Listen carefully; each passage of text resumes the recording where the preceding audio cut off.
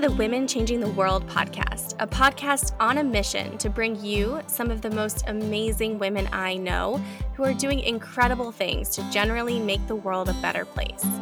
From corporate sustainability to straight up magic and everything in between, you'll meet the real life humans who are birthing the new. I'm your host, Liz Best, and I'm here to amplify the stories and voices of women who are changing the world.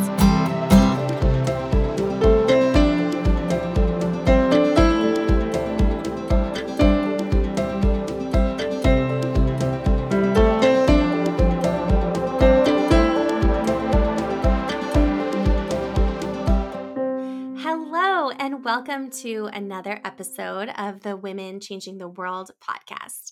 Today, I am so excited to sit down with Michelle Egger, who is the co-founder and CEO of BioMilk, which is a woman-owned, science-led, and mother-centered company that is redefining the future of nutrition.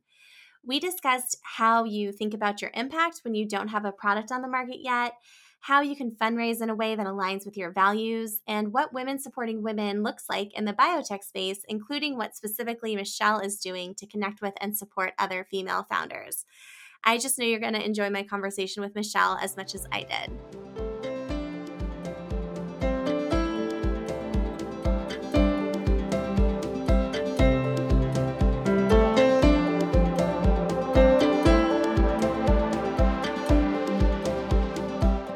Hello, and welcome to another episode of the Women Changing the World podcast. I am so excited to have you all here today, and I'm so excited to be sitting down with Michelle Egger, whose work I think is so cool. Hello, Michelle, and welcome to the podcast. Thanks, Liz, so much for having me today. Of course. It's, again, so exciting to have you here. I first heard about BioMilk not too long ago through one of my clients, and I was like, oh my gosh, this sounds so interesting. And then somewhat fortuitously was introduced to you, and it just felt like the stars aligned. So before we get into, I have so many questions I would love to ask, all the questions. Would you mind briefly introducing yourself to our listeners? Yeah, absolutely. My name's Michelle Egger. I'm the co-founder and CEO of BioMilk, where we're leveraging next generation science to feed our next generation.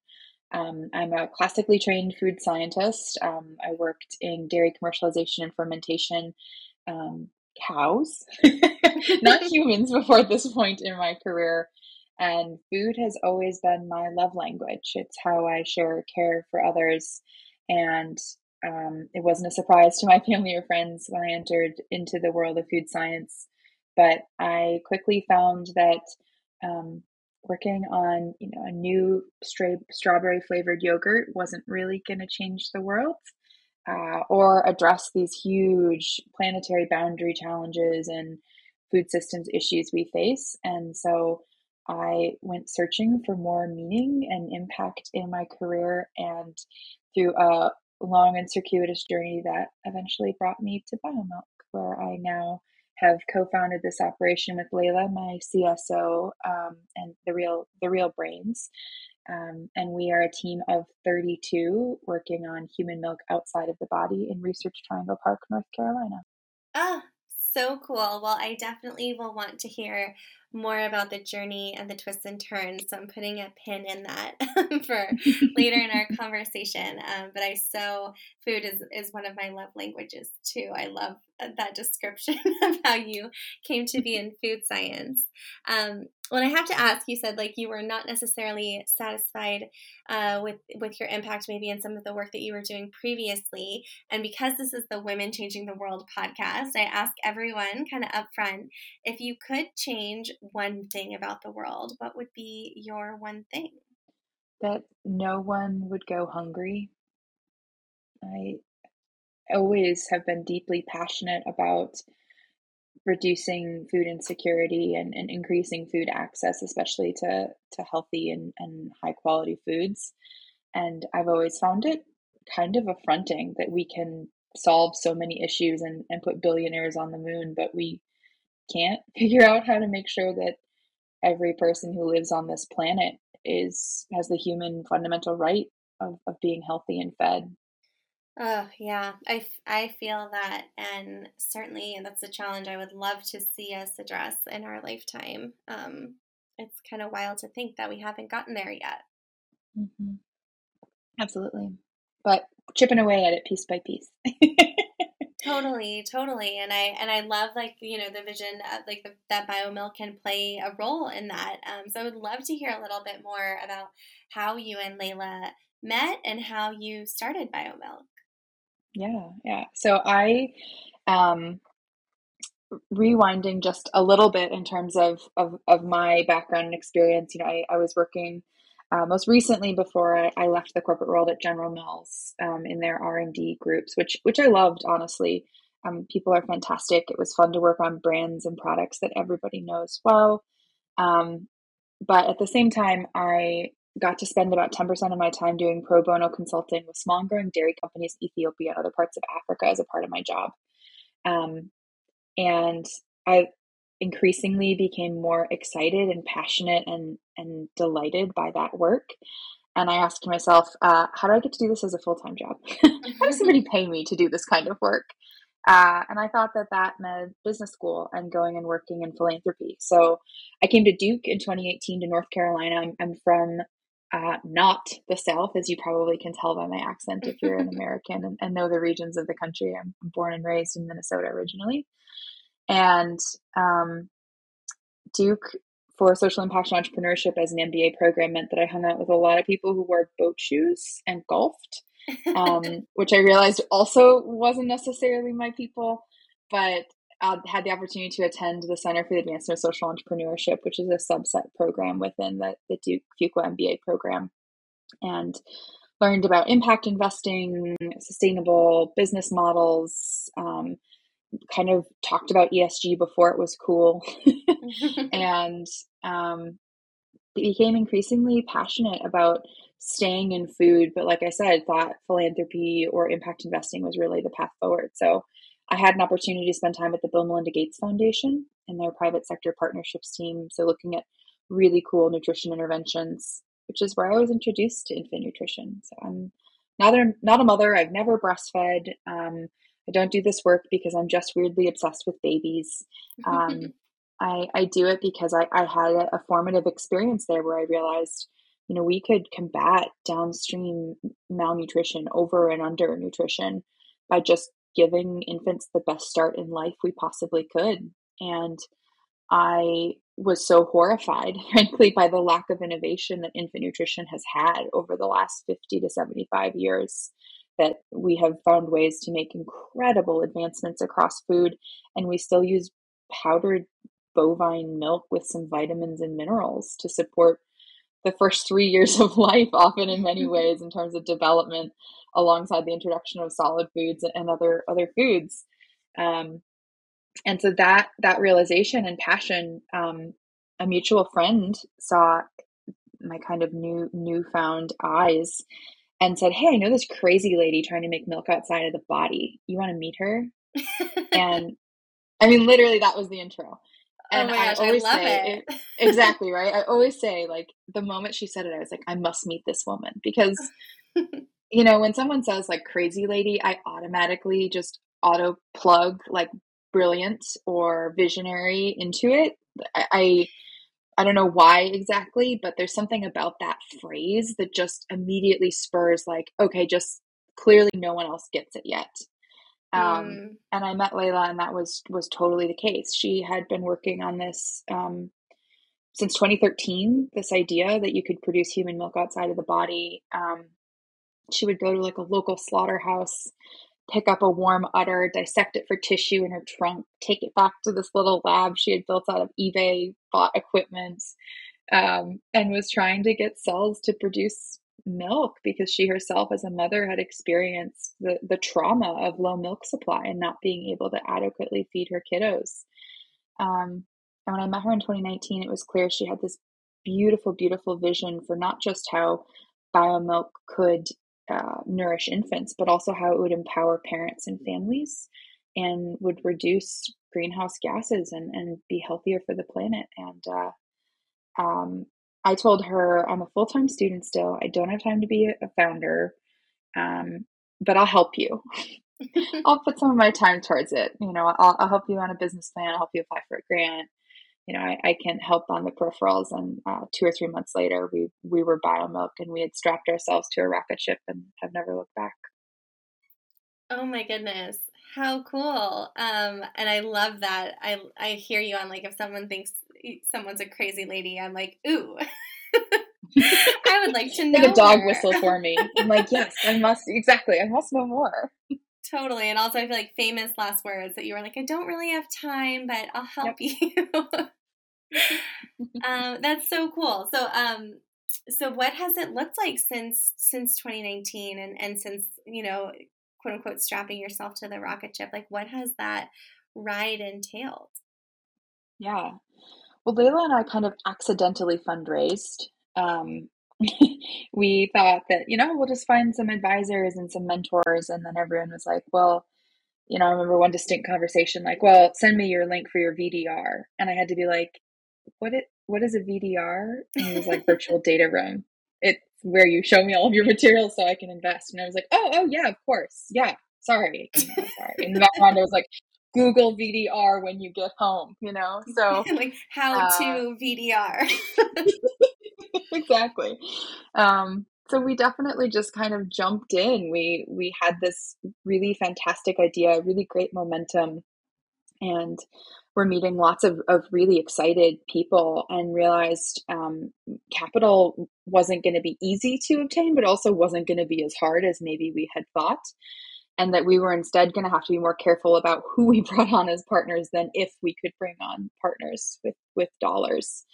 So we raised our seed round in early 2020.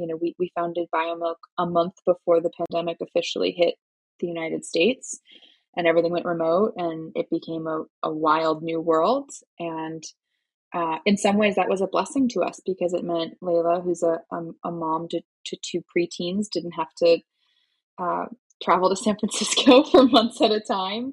And it meant for me that I was able to fundraise from afar and continue and finish my MBA. And the day of my graduation, and the last day Layla had funds to survive, we closed our seed round with Breakthrough Energy Ventures as our lead. And then had to turn to each other and say, now what? we climbed this first mountain that we didn't even know we were starting up. We thought we were like headed to that hill over there, and it was Kilimanjaro. And what's Everest? Like, what's to come? And that was hiring a team in the pandemic. That was building out a full lab space. That was advancing the science past kind of proof of concept experiments we had been able to operate to full scale experimental design. And we have been growing exponentially ever since. So we are now a pretty large team for us here in Research Triangle Park. We have 2 lab spaces, a pilot space, and 2 offices. And we are working diligently on bringing this technology to market safely and bioethically, which is a challenge. That's for sure. Absolutely. Well, if it was easy, someone might have done it, right? Yeah. Yeah. And that's so interesting. I actually similarly, like, my business birthday is February 11th, so right before the pandemic hit as well, and it was a wild time to be. In a way, I think it was nice, right, because we had so much less legacy infrastructure to change, but also a wild time to be starting anything. Yeah. I mean, I say the good thing about it, and to anyone who's interested in raising capital in the pandemic, I think one of the beautiful things is we got to know our potential investors really quickly, especially for the type of problem we were trying to solve. It became very clear when there was a screaming kid in the background that they probably understood what we were doing or what we were talking about, versus, in a polished Silicon Valley office where you just really don't get to know somebody for who they really are. And I feel really lucky, honestly, that we were founded when we were, because I do think we found better partners faster because of just the reality of having to strip away some of the, I don't know, facade that exists between venture capital and startup companies. Yeah, that makes so much sense. Well, and I know that fundraising in particular, and like also keeping your values front and center is something that was really important to both of you, especially like as you expanded your board and going on this journey. What was your experience of that, and how did you make sure to really prioritize your values as you went through that process? Yeah, well, in the seed, it was more just by feel. It was, does this organization understand what we're talking about? Do they have the technology, understanding, and ability to know how hard what we're describing ahead really is? Are they investing in supporting other companies that look like us? Do they have board members and LPs and other people that represent the types of populations we're looking to serve?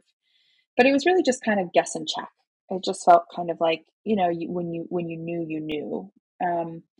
But one thing I had noticed as a part of that was that I also knew pretty quickly when people were not mission aligned, were Mm. not a fit.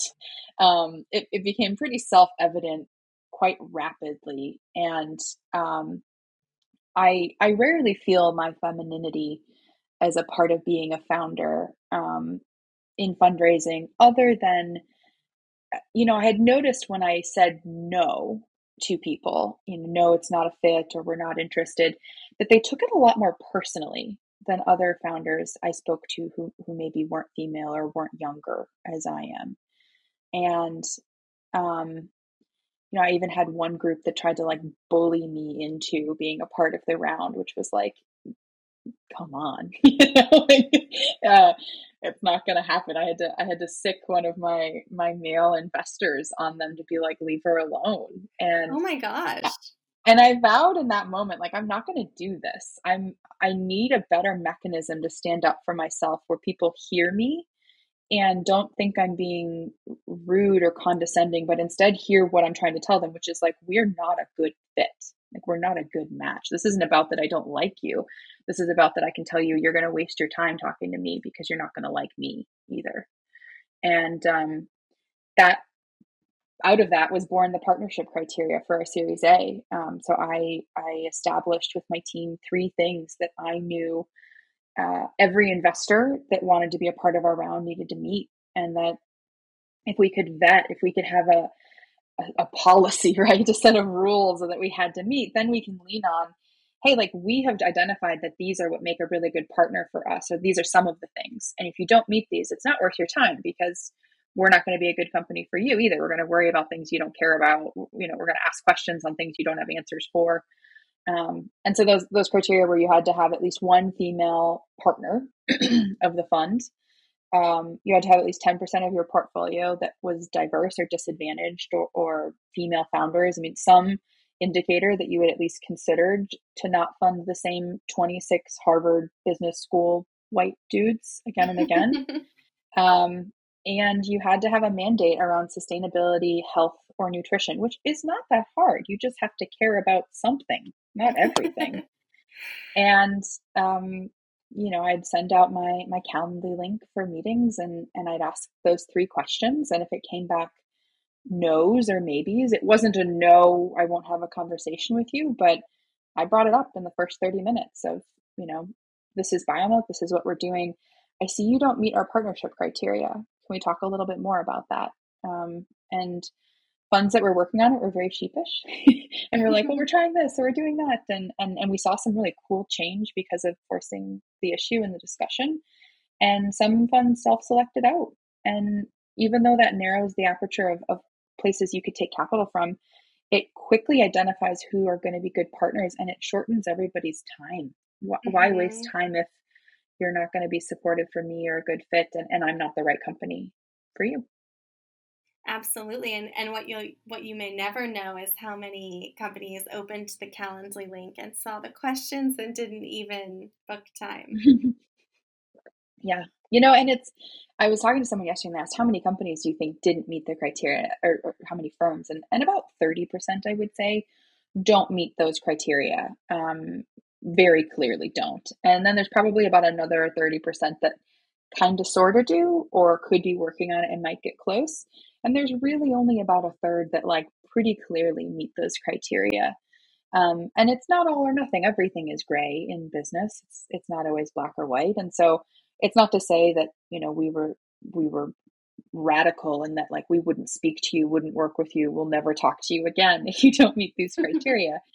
It was just to say, rather than me telling you my gut is we don't match, why don't we put some success criteria around this relationship? And, if we meet, then it makes it much easier for all of us to be quickly aligned on why we work. And if we don't, it spurs really important, impactful conversation early on.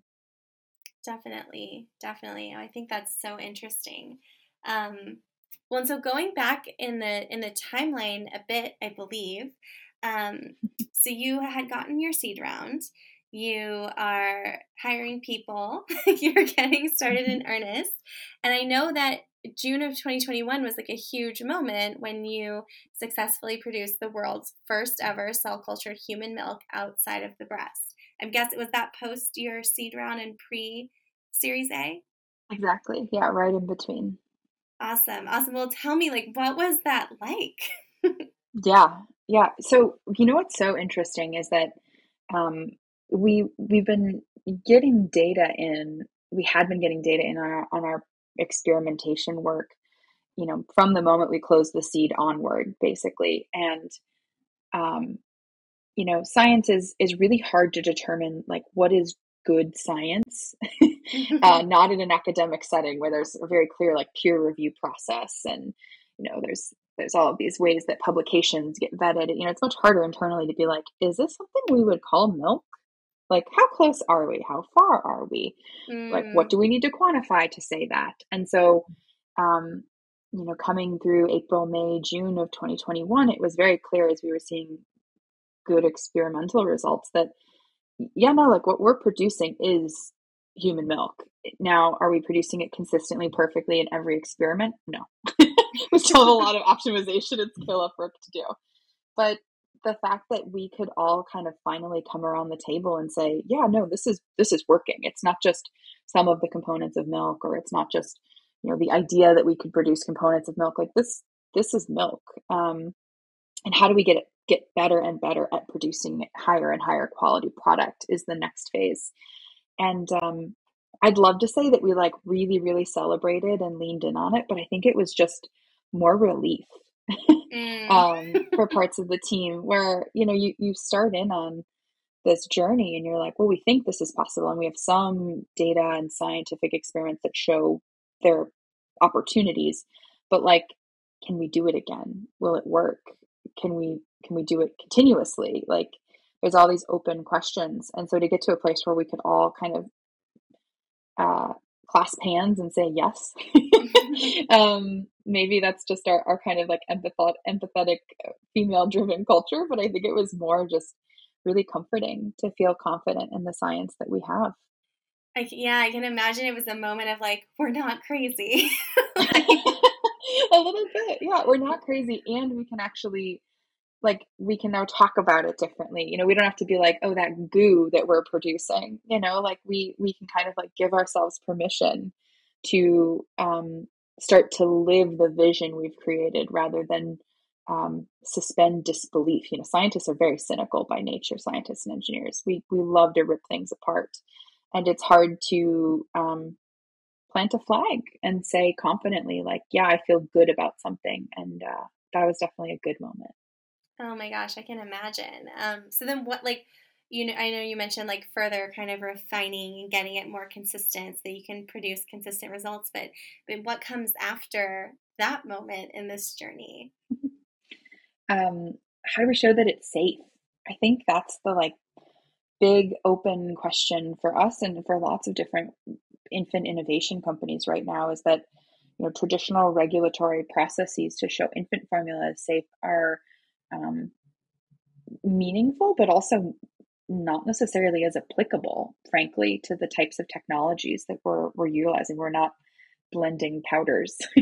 What we're doing looks a lot more like producing, biologics or vaccines than it does producing powdered infant formula. And so, there's both the science itself, which is, how do we actually make this, and how do we prove to ourselves that we're making it? But then how do we prove to others that we're making it and that it's safe and of high quality? And, um, when you start to ask about like, we're not in stores yet, everyone's always like, how soon? The question really should be, how long will working with regulatory bodies around the world take to figure out how to bring this to parents and to families? And that's really where we're putting a lot of energy and time in now, because we know that there are families really desperate for a solution like ours. And we are also at the same time feel the weight of the responsibility to create regulatory paths that are adequate and really do give confidence to parents and ourselves that this product is great for babies. Absolutely. That makes a lot of sense. I feel like, I think the bar is high on anything health related. I think the bar is higher on anything child health related. And I can imagine the bar is the highest when we talk about Mhm. babies' health. And so I appreciate that you're putting that front and center as you're thinking about how to get this to market in a way that will inspire that confidence both for yourselves and for your eventual customers. Absolutely. Well, I'm curious. I know, impact is something that's core. It sounds like it's been core to your journey and thinking about what you want to do. But what does impact really mean or look like for BioMilk when you don't yet have a product on the market? Yeah. I always say the fastest impact we can have is how we advance, develop, and treat our team. Um, Mm, I think it's really unique to be a female founded biotech company that's working on really deep, challenging tech, but also wants people to, you know, find some semblance of work life balance and acknowledge that we are not robots and have feelings and challenges and good days and bad days. And how do you create an environment where you simultaneously drive forward a really, really technically difficult challenge to solve, while also acknowledging that we're human beings and we're fickle?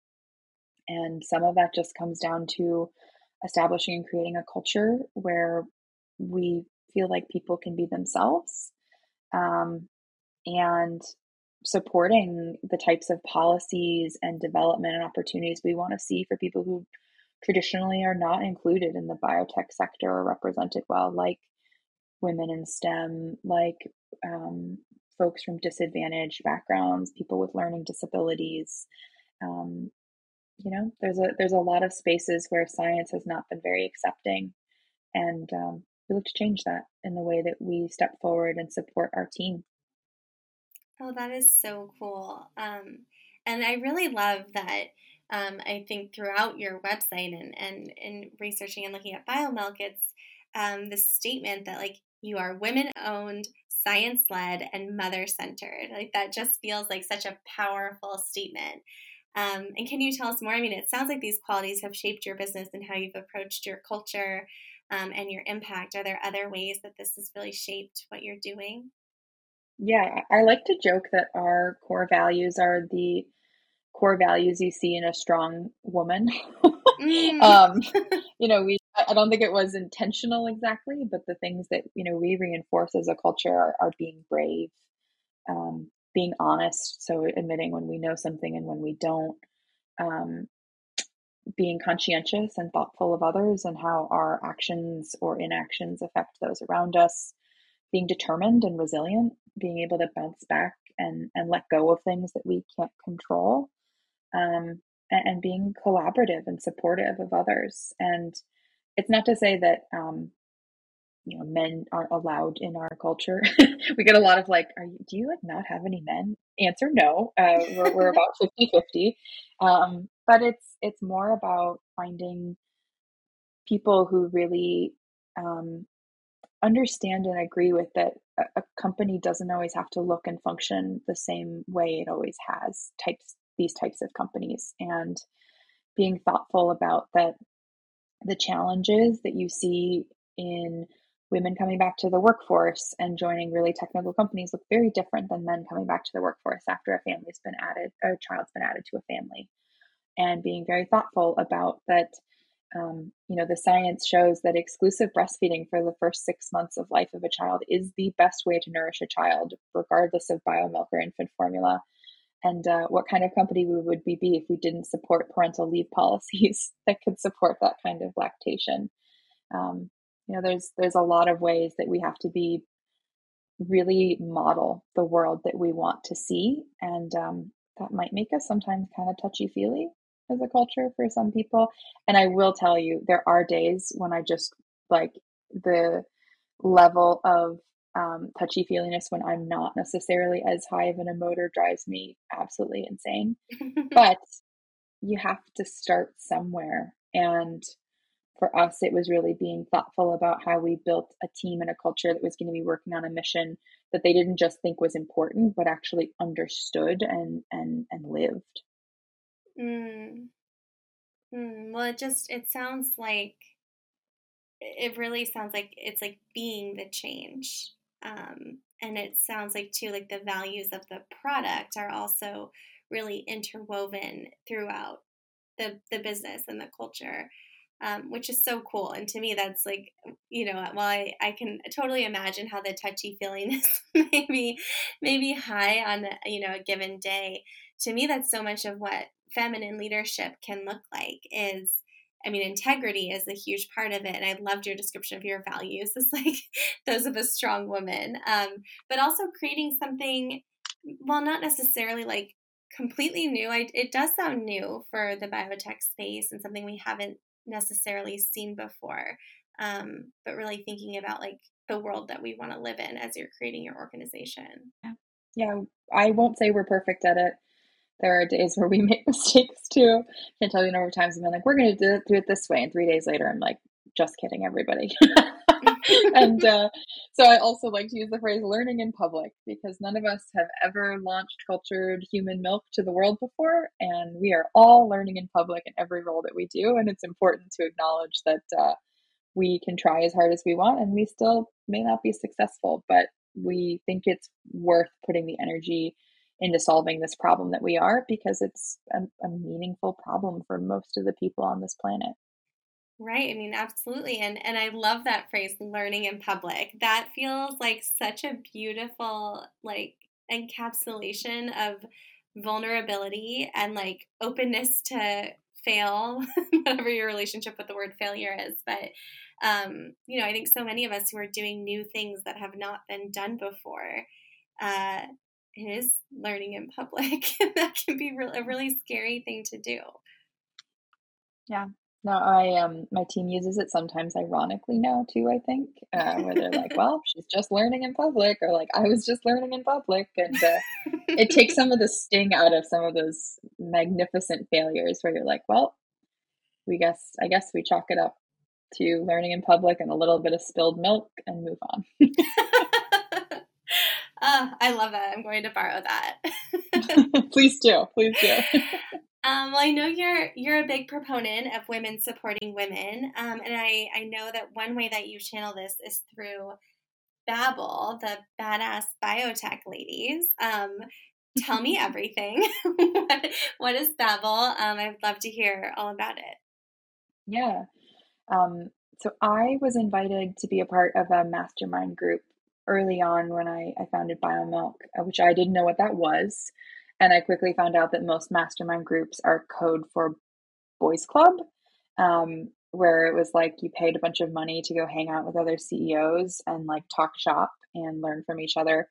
And there are definitely benefits to mastermind groups, but I realized that there wasn't really necessarily a group in biotech in the same way for women. Um, and I thought, why don't I make myself feel less lonely by making my own squad, more or less? Totally. And so that's what I did.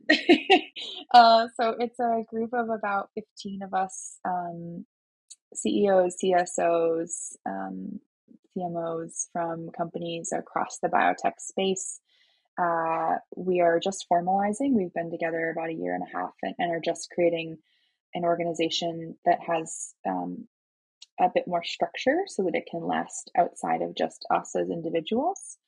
But really, it's about building community and collaboration and learning from one another. And I initially created the acronym BABBLE because I thought it was hilariously ironic. And I, when we've been reformalizing, these are some of the smartest, most cutting edge women in the field. I was like, should we rename it something? And they were like, heck no.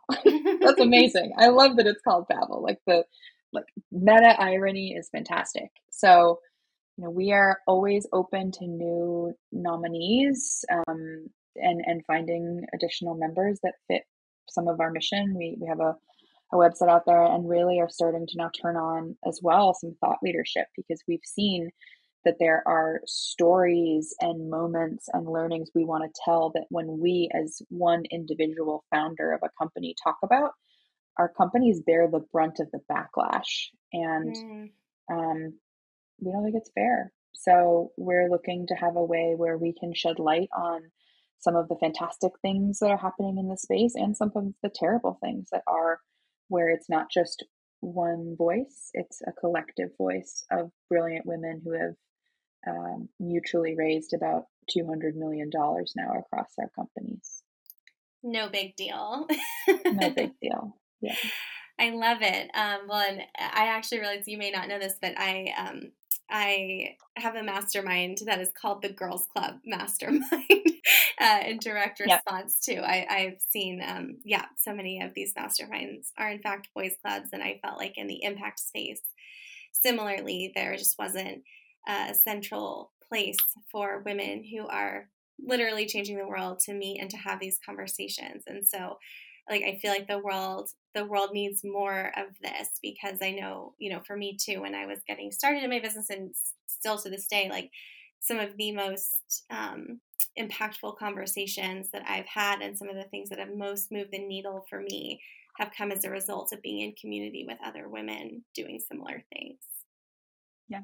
And I would say, I had someone ask me the other day, what's your dream for Babel in the next 5 years, the next 10 years? And I was like, in a decade, it better not have to exist anymore.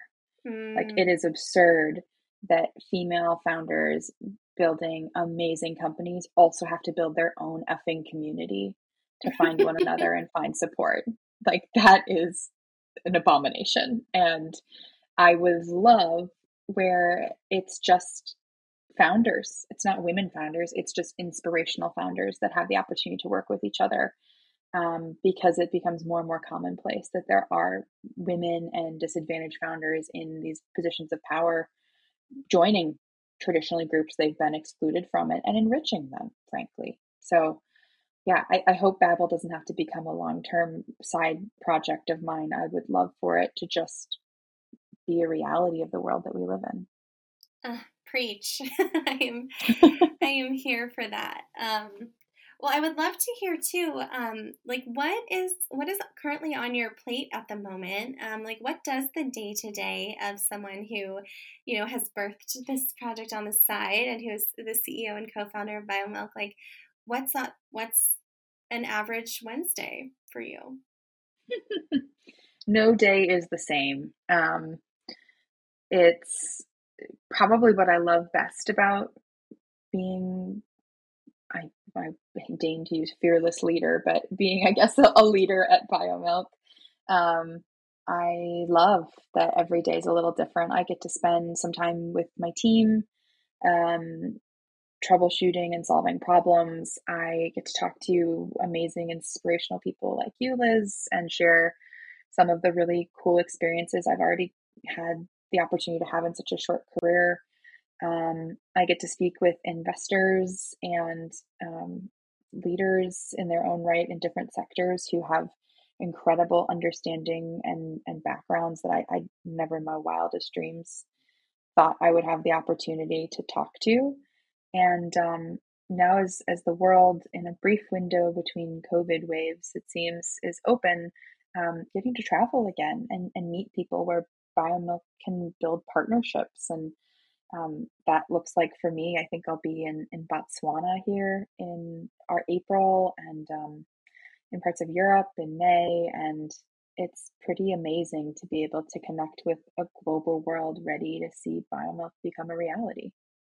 Oh wow, yeah, that has to feel like it, fingers crossed, right? I feel like on all of these things, but I'm hopeful it will be such a cool moment. To have. I know while you've been like, I don't want to say behind the scenes because certainly you've been connecting with people virtually, obviously throughout this experience, but that like in person, like unveiling and experiencing that like face to face connection and partnership.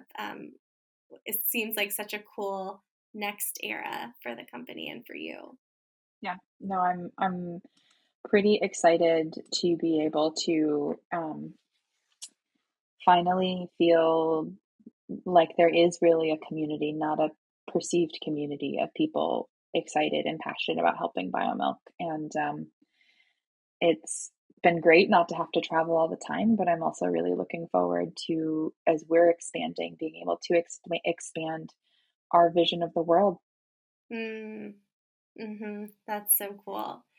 Well, I'm curious. One of the things I love to ask women, at the moment when I meet them or find them or get to chat with them, is when you think about your younger self and you can pick an age or not. Like, what advice do you wish you could give her, for anyone out there listening who may be younger or not and looking for some wisdom? Yeah. Um, even just 5 years ago, and something I'm still working on, um, is let it go. I have always had kind of the churning voice in the back of my mind of, oh, if I had known this, I would have done that differently. Or, gosh, you really messed that up. I can't believe you said the wrong name in that call. Or, oh, how could you have forgotten it was so and so's birthday? Like, come on. The And horror. yeah, I know, right? And, you know, you have to learn to let some of it go. You have to be gentler and kinder on yourself than the world is on you, because what you're doing is really, really hard, and you have to be able to bounce back. And to do that, it means you need to let go what you were knocked down by. So I wouldn't say that I'm great at it still, but I wish I could go back to, 5 or 10 years, early 20s Michelle, and tell her, like, you're going to have to figure out how to let go faster because it's going to hurt the longer you hold on to it. Oh, that's so real. And it's so wild how, like, the voices in our heads can be so much more critical than any other person we would ever allow in our lives. Hmm. That's brilliant advice. I so appreciate that. Well, what are you most looking forward to right now? What's giving you hope for the future or making you excited? I know you mentioned the travel piece. Is there anything else? We have a lot of momentum within our team and scientifically in the last few months that have really picked up speed. Um, and I'm really excited to see our plans really advancing the field faster. I think there have been a number of groups, and a lot of passion suddenly around the infant nutrition space. It's really heating up. And I'm really excited to see our team really lead and not only advance our products, but push the thinking of an entire scientific sector that's kind of antiquated. So we have some pretty cool stuff planned over the next 6 months or so. And I'm excited to be able to share it with the world when I can. That is so cool. And I definitely will come back to this in a second, but want to make sure that people who are listening who want to follow the latest have all the ways to do so, because I know I will be following along with excitement.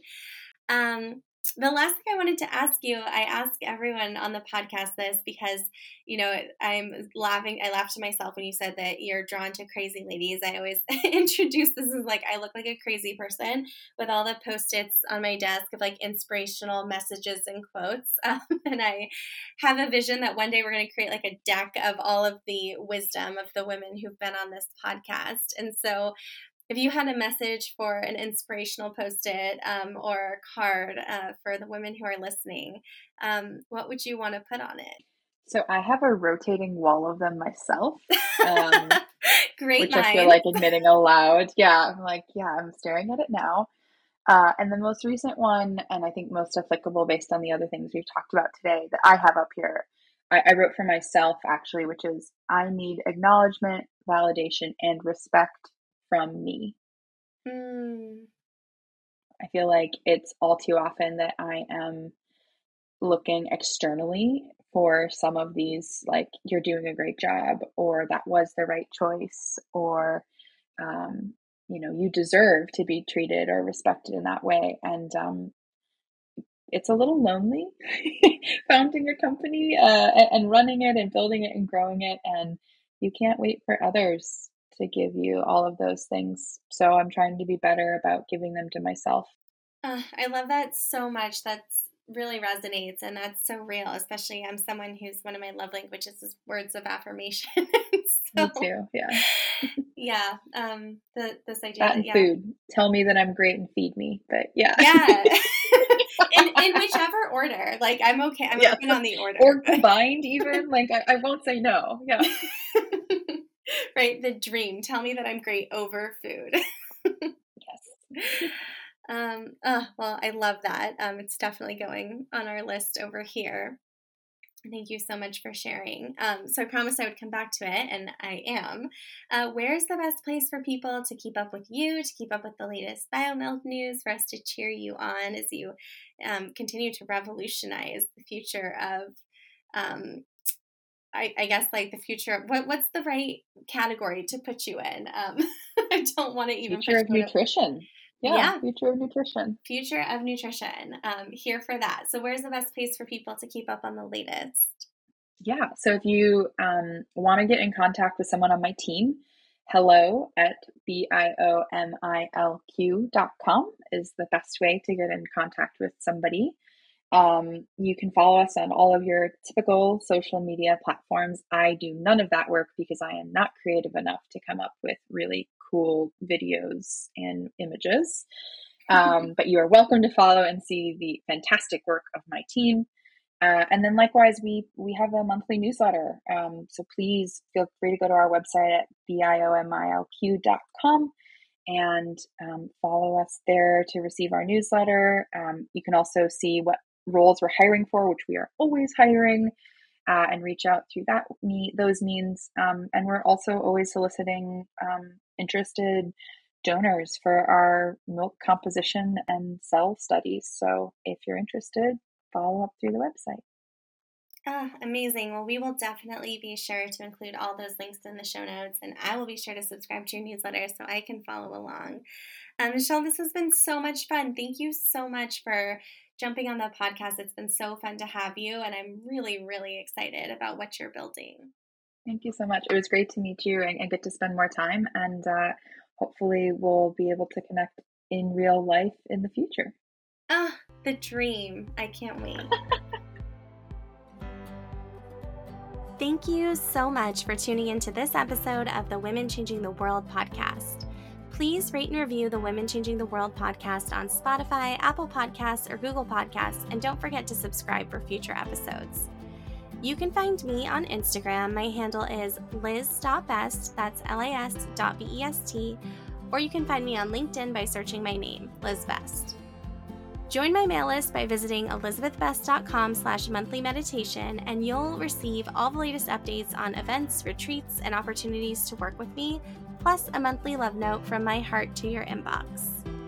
I am so excited to keep in touch, and I'll see you in the next episode.